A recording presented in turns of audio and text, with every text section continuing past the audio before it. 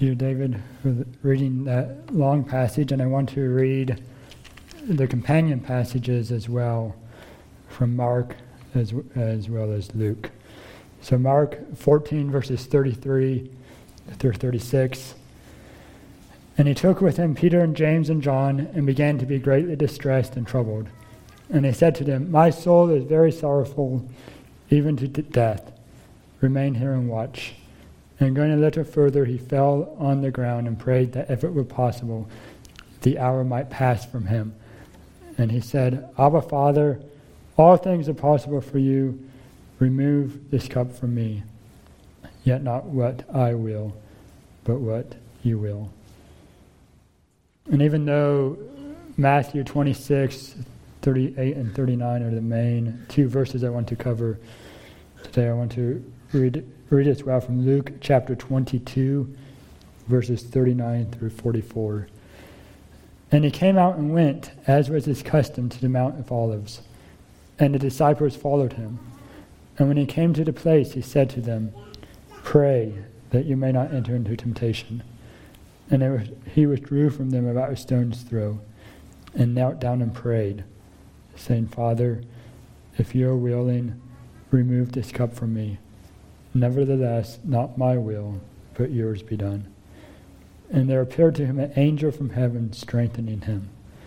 And being in agony, he prayed more earnestly, and his sweat became like great drops of blood falling down to the ground. Let's commit this time to the Lord in prayer. Father, thank you so much for this passage. Thank you so much for this account of Jesus in the garden and of this prayer of Jesus as he prayed to you in such agony. Help us to understand what this prayer means and how we can apply it. Lord, the message may not be eloquent tonight, but the messenger may not be eloquent tonight, but the message of these verses are the sweetest song that we will ever know. And I pray that we would be able to apply it and understand and grow. In your name, amen. These verses tonight, specifically verses 38 and 39 of Matthew 26, describe the culminating prayer of a surrendered life. And when I say culminating, I'm referring to climactical, crowning, complete, supreme, ultimate. Surrendered, as in delivered, submitted, entrusted, laid down, yielded. This culminating prayer of this man who lived a surrendered life. And the first observation we can make, that I want to make from this passage, these two verses, is the intense and the strong agony and sorrow felt by Jesus that night in the Garden of Gethsemane, as mentioned specifically in the account of Luke. The culminating point of his earthly ministry has arrived. His last public sermon has been given. His last earthly Passover has been completed. His last meeting with the 12 original disciples concluded. And now it's his last night before his death. The scene has shifted. The hour of darkness is here. Jesus told the arresting mob, "This is your hour, the power of darkness." This is the hour in which the power of darkness would be present. And the intensity on the mind of Christ comes out in his prayer, and we observe his opening words. In Luke, he begins his prayer simply with Father, a common word within the prayers of Jesus as recorded in the Gospels. However, in Matthew, he begins with "My Father," and in Mark, it begins with "Abba, Father." Neither of those phrases are in any of the other recorded prayers of Jesus. in the Gospels. He is addressing God the Father intimately and emotionally as he prays in the garden. And we can observe not just in his address to the Father, but his posture as he prays. Luke simply writes that Jesus knelt down and prayed. Mark records that he fell on the ground and prayed. Whereas in Matthew, it is described that he fell on his face and prayed. The intensity and the agony within the mind of Christ propelled him to prostrate himself before his Abba Father in prayer. And a third observation we can make, and perhaps the most well-known about the things surrounding his prayer, is that we can observe the physical condition of Jesus by Luke's recording, that in being in agony he prayed more earnestly, and his sweat became like great drops of blood falling down to the ground. The subcutaneous capillaries of Jesus opened up and caused a condition of hemodiuresis or hematohydrous, where he sweated drops of blood. This rare but not impossible phenomenon of bloody sweating is often traced back to extreme mental anguish and stress. So this is no ordinary prayer of Jesus. Apart from perhaps the prayers of Jesus on the cross, this is the most intense prayer of Jesus recorded in the Gospels. We think back to his other prayers. When Jesus was about to drown in the boat and his disciples were concerned about the waves, he simply stood up and said, "Peace, be still." When he was dying on the cross, what was his prayer? His prayer was, "Father, forgive them." But this prayer, agony, the suffering was written and recorded in the Gospels, that Jesus told his disciples of the agony and the suffering that he was facing as he prayed this prayer. What was it that caused such a profound grief in the mind of Jesus?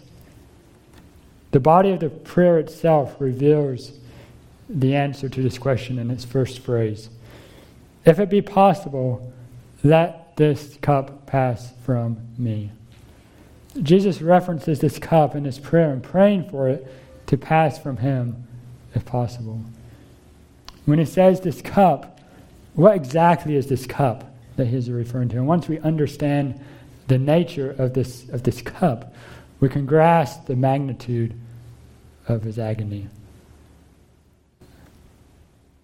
For the student and for the reader of the Old Testament, if they would have been there, if they would have been present, and they would have observed the prayer of Jesus, they would have understood exactly the reference that he was making.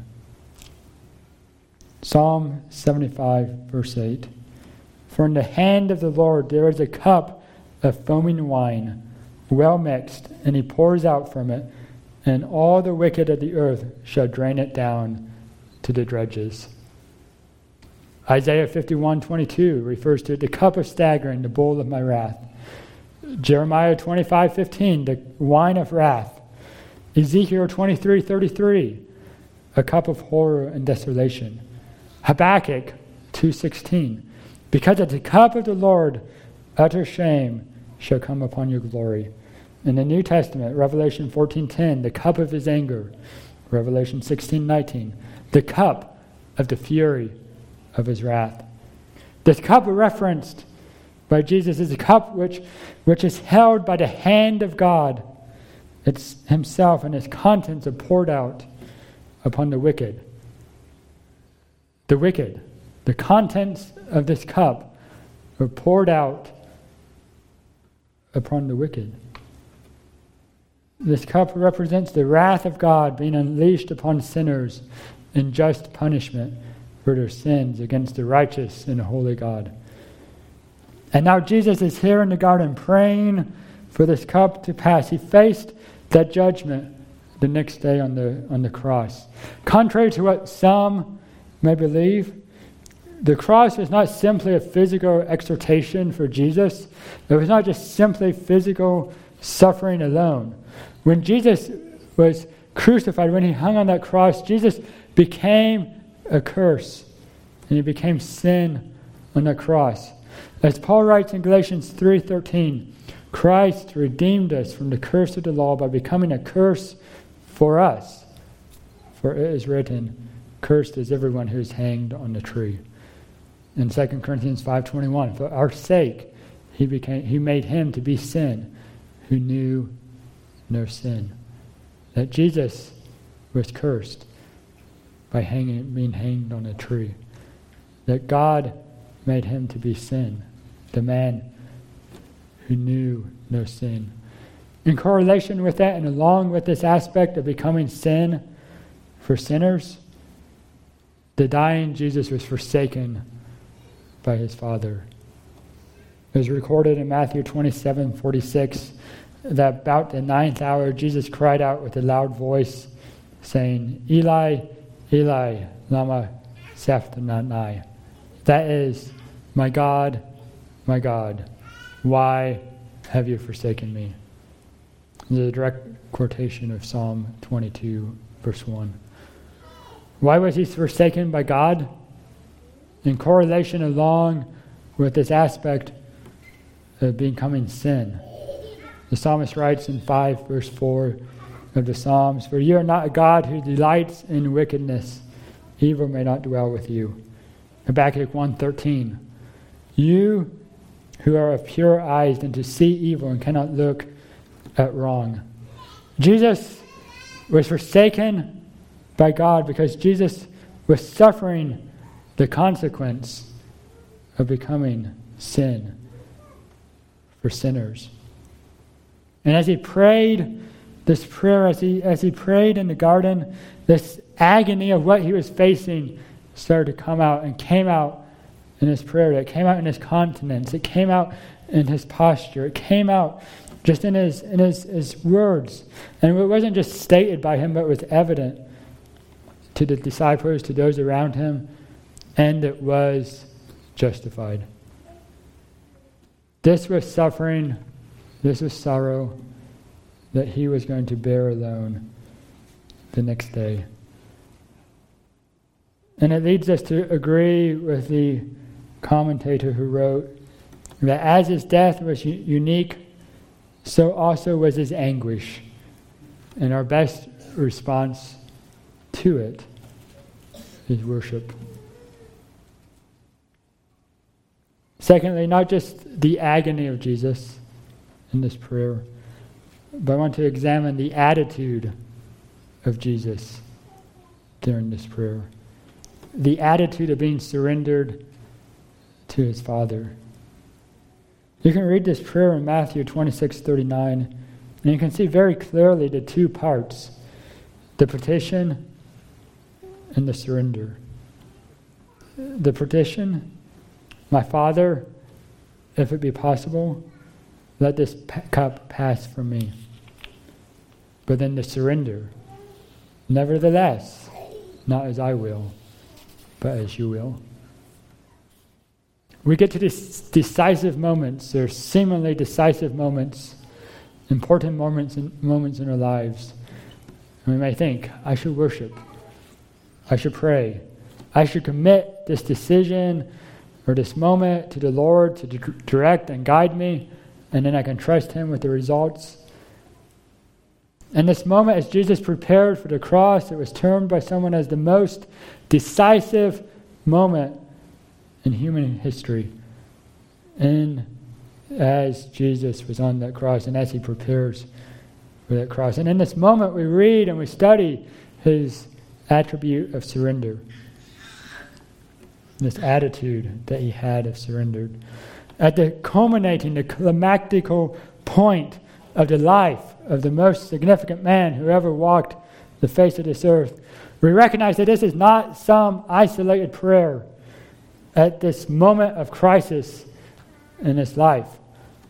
Instead, this was a prayer spoken from the heart. This was his life blood. That the heart of Jesus beat for his Father, to do his Father's will. From his coming, it was his desire in Hebrews 10, verse 7. Then I said, behold, I have come to do your will, O God. as it is written of me in the scroll of the book. This was the life, purpose, and desire of Jesus. And it was expressed in various places in the Gospels. In Luke 9:51, when the days drew near for him to be taken up, he set his face to go to Jerusalem. As the time approached for him to go to the cross, he set his face resolutely to go to Jerusalem.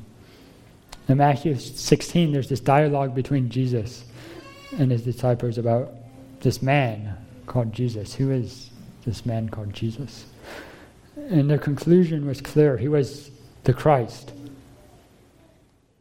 In verse 21 of that chapter, we read that from that time, Jesus began to show his disciples they must go to Jerusalem and suffer many things from the elders and chief priests and scribes and be killed, and on the third day be raised.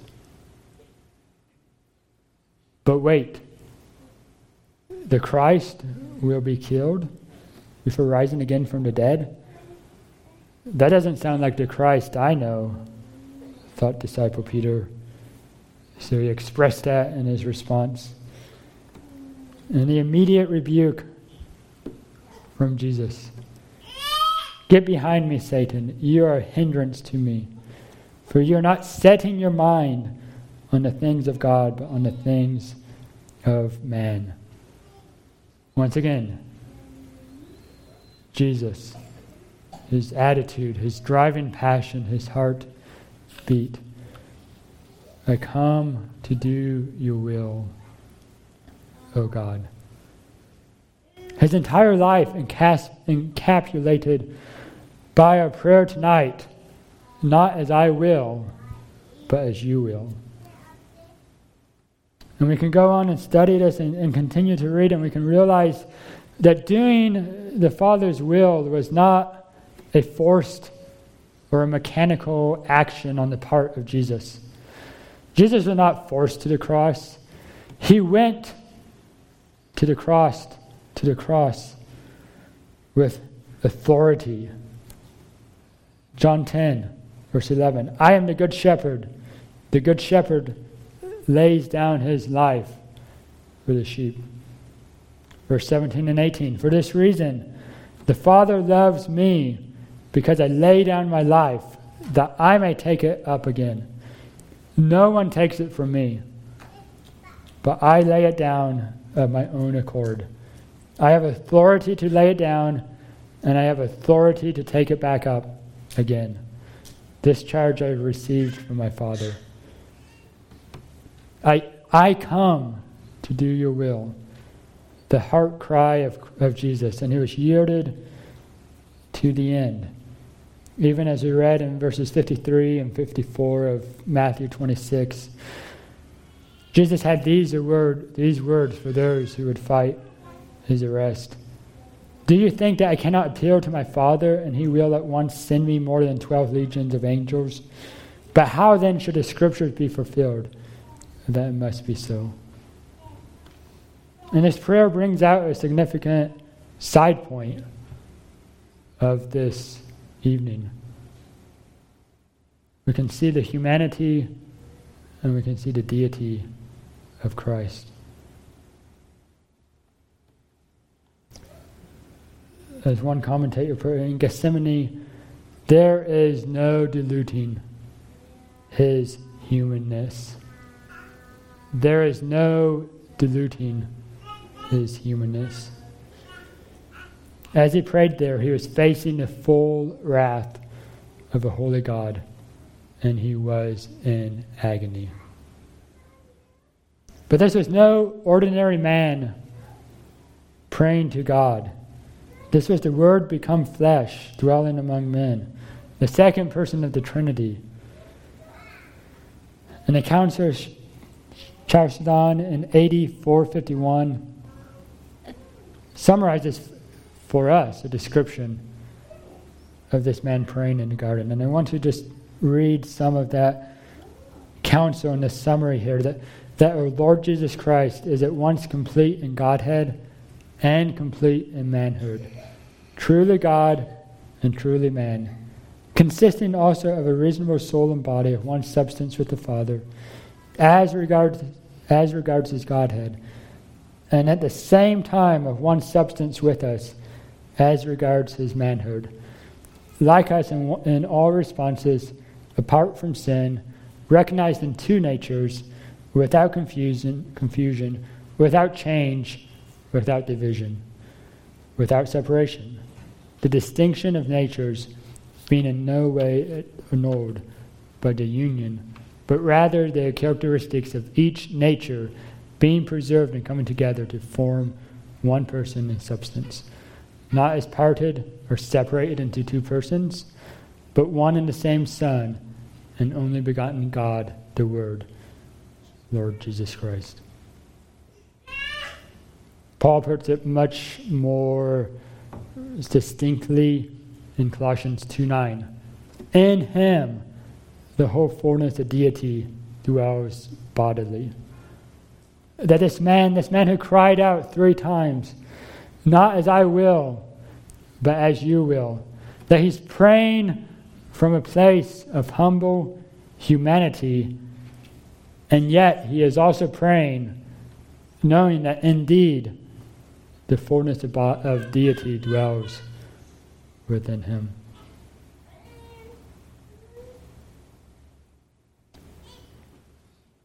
What was the accomplishment of this prayer? What was the accomplishment of this life? What was the end of this surrendered life? Was the agony worth it?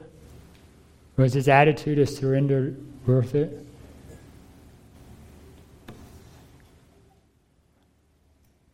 The accomplishment, the attainment, the conclusion, the triumph.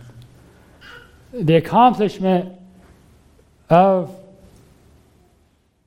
his life, the end of this surrendered life was victory. This same man earlier in his earthly life gave this promise: blessed are those who mourn, for they shall be comforted. Now we can look back at the psalmist who wrote, "Why are you cast down, O my soul, and why are you in turmoil within me? Hope in God, for I shall again praise him, my salvation and my God." Hebrews 5, verses 7 and 8. In the days of his flesh, Jesus offered up prayers and supplications with loud cries and tears to him who was able to save him from death, and he was heard because of his reverence. Although he was a son, he learned obedience through what he suffered. Firstly, we can see that amid trials, there is help for the surrendered life. In the case of Jesus, some of that help was instantaneous. Luke 22:43. And there appeared to him an angel from heaven, strengthening him. In other cases, it may come later. It may come after days. It may come after weeks, months, even years of persistent prayer, of surrendered prayer. Are we not hopeless in the face of trials? Are we not weak? Can we not agree with Paul, who wrote in 2 Corinthians 3:5 that we are not sufficient in ourselves to claim anything as coming from us, but our sufficiency is from God. Our sufficiency is from God. That every joy or trial falleth from above, traced upon our dial by the Son of Love. We may trust him fully, all for us to do. They who trust him wholly find him wholly true. That he will never leave you nor forsake you. And what can man do to us? 2 Corinthians 1, Paul again, writing about this account of his life. For we do not want you to be unaware, brothers, of the affliction we experienced in Asia. For we were so utterly burdened beyond our strength that we despaired of life itself. Indeed, we felt that we had received the sentence of death. But that was to make us rely not on ourselves, but on God, who raises the dead. He delivered us from such a deadly peril, and He will deliver us. On Him we have set our hope that He will deliver us again. You also must help us by prayer, so that many will give thanks on our behalf for the blessing granted us through the prayers of many. Christ depended on His Father, and it led to victory. It led to exaltation. Philippians 2, and being found in human form, He humbled Himself by becoming obedient to the point of death, even death on the cross. So Jesus is there in the garden, and He's obedient, He's surrendered. He is ready to go to the death, His death on the cross. And what was the result of that? That therefore God has highly exalted Him and bestowed on Him the name that is above every name. So at the name of Jesus, every knee shall bow in heaven and on earth and under the earth, and every tongue confess that Jesus Christ is Lord, to the glory of God the Father. That in this dependence, in this surrendered attitude, in this agony, even in spite of the agony, that Christ achieved victory. 1 Corinthians 15, thus it is written, the first man, Adam, became a living being. The last Adam became a life-giving spirit. The first Adam lived in the garden. The last Adam went to a garden. The first Adam sinned against God in the garden. The last Adam submitted to God in the garden. The first Adam brought death upon all creation. The last Adam brought life to all who believe in His name. Consider the saga of the Garden of Gethsemane and its characters. Jesus, His disciples, others. We can see the contrast. Alertness versus complacency. Dependence versus independence. Surrender versus pride. Truth versus boasting. Obedience versus fleeing. Love for others versus love for self. Jesus, on the one hand, was surrendered to His Father. Not as I will, but as you will. Jesus waited on God in prayer. 3 times He prayed that same prayer. Jesus avoided sin in the garden. Watch and pray was His admonition to disciples, so they may not enter into temptation. Jesus pursued the Spirit's leading, and He was faithful unto death in the garden and at the cross. The disciples, on the other hand, they boasted about their own abilities. The disciples slept instead of praying. Because of the disciples' complacency and pride, it led them into sin. And ultimately they sought their own safety by forsaking and denying Jesus. And those words of Jesus, surrendered, waiting, avoiding, pursuing, surrender to the Father, waiting on God in prayer, avoiding sin, and pursuing the Spirit's leading, are summarized in an acronym, SWAP, S-W-A-P. And this is used by many as a focus point for what God would desire of us in our daily life with Him, as demonstrated by Jesus in these verses. This prayer offers a stark reminder and the encouragement for each of us. For many, the command from Jeremiah 25:28 will be true in their lives. And if they refuse to accept the cup from your hand to drink, then you shall say to them, thus says the Lord of hosts, you must drink. We have all been offered freedom from drinking of the cup that Jesus drank on the cross. And that freedom is available only if you believe in Him and repent of your sins. Surrender to the Lordship of a gracious Father, and you will be saved for eternity. But on the other hand, for those who know Christ, first we have a great promise.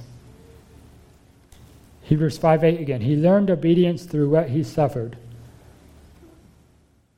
But then, verse 9, and being made perfect, he became the source of eternal salvation to all who obey him. Once again, Galatians 3:13. Christ redeemed us from the curse of the law by becoming a curse for us. For it is written, cursed is everyone who is hanged on a tree. But then, verse 14, so that in Christ Jesus the blessing of Abraham might come to the Gentiles, so that we might receive the promised Spirit through faith. Not just do we have these great promises of salvation and the indwelling Spirit, but we have a great calling that God has called us to. Joseph Tson, one of the best-known pastors in Romania during the last century, was a man who suffered much while he was under communist rule. And he was once asked the difference between commitment and surrender, and he replied with this observation: when you make a commitment, you're still in control, no matter how noble the thing you committed to. You can commit to pray. You can commit to study the Bible. You can commit to give money. You can commit to automobile payments or to lose weight. Whatever he chooses to do, he commits to it. But surrender is different. And he uses, in this quote, he uses this example. If someone holds a gun and asks you to lift your hands in the air as a token of surrender, you don't ask that person what you're committed to. You simply surrender and do as you're told. Where the example may fall short in the sense of salvation, and God holding or not holding a gun to our heads, the illustration provides insight into this truth. That we are called to surrender to Christ and to live our lives in light of that. We have a great calling because, as Tson goes on to note, that the Holy Spirit's preoccupation is Christ in me. Christ in me. We are called to live out Christ, and we do that. We only are able to do that through the Spirit's help. And as we can see recorded in these verses in Matthew, we can see Christ living this out and demonstrating this in his prayer by being surrendered to the will of his heavenly Father. And we are called to do likewise for those in Christ. Let's pray. Father, thank you for this prayer. Thank you these promises in the Scriptures that you will give us this glorious inheritance, Father, if we will believe in Christ and surrender to Him. Help us, help us, help us. Help us to do that, to live each day in light of your goodness and of your sovereignty. In your name, amen.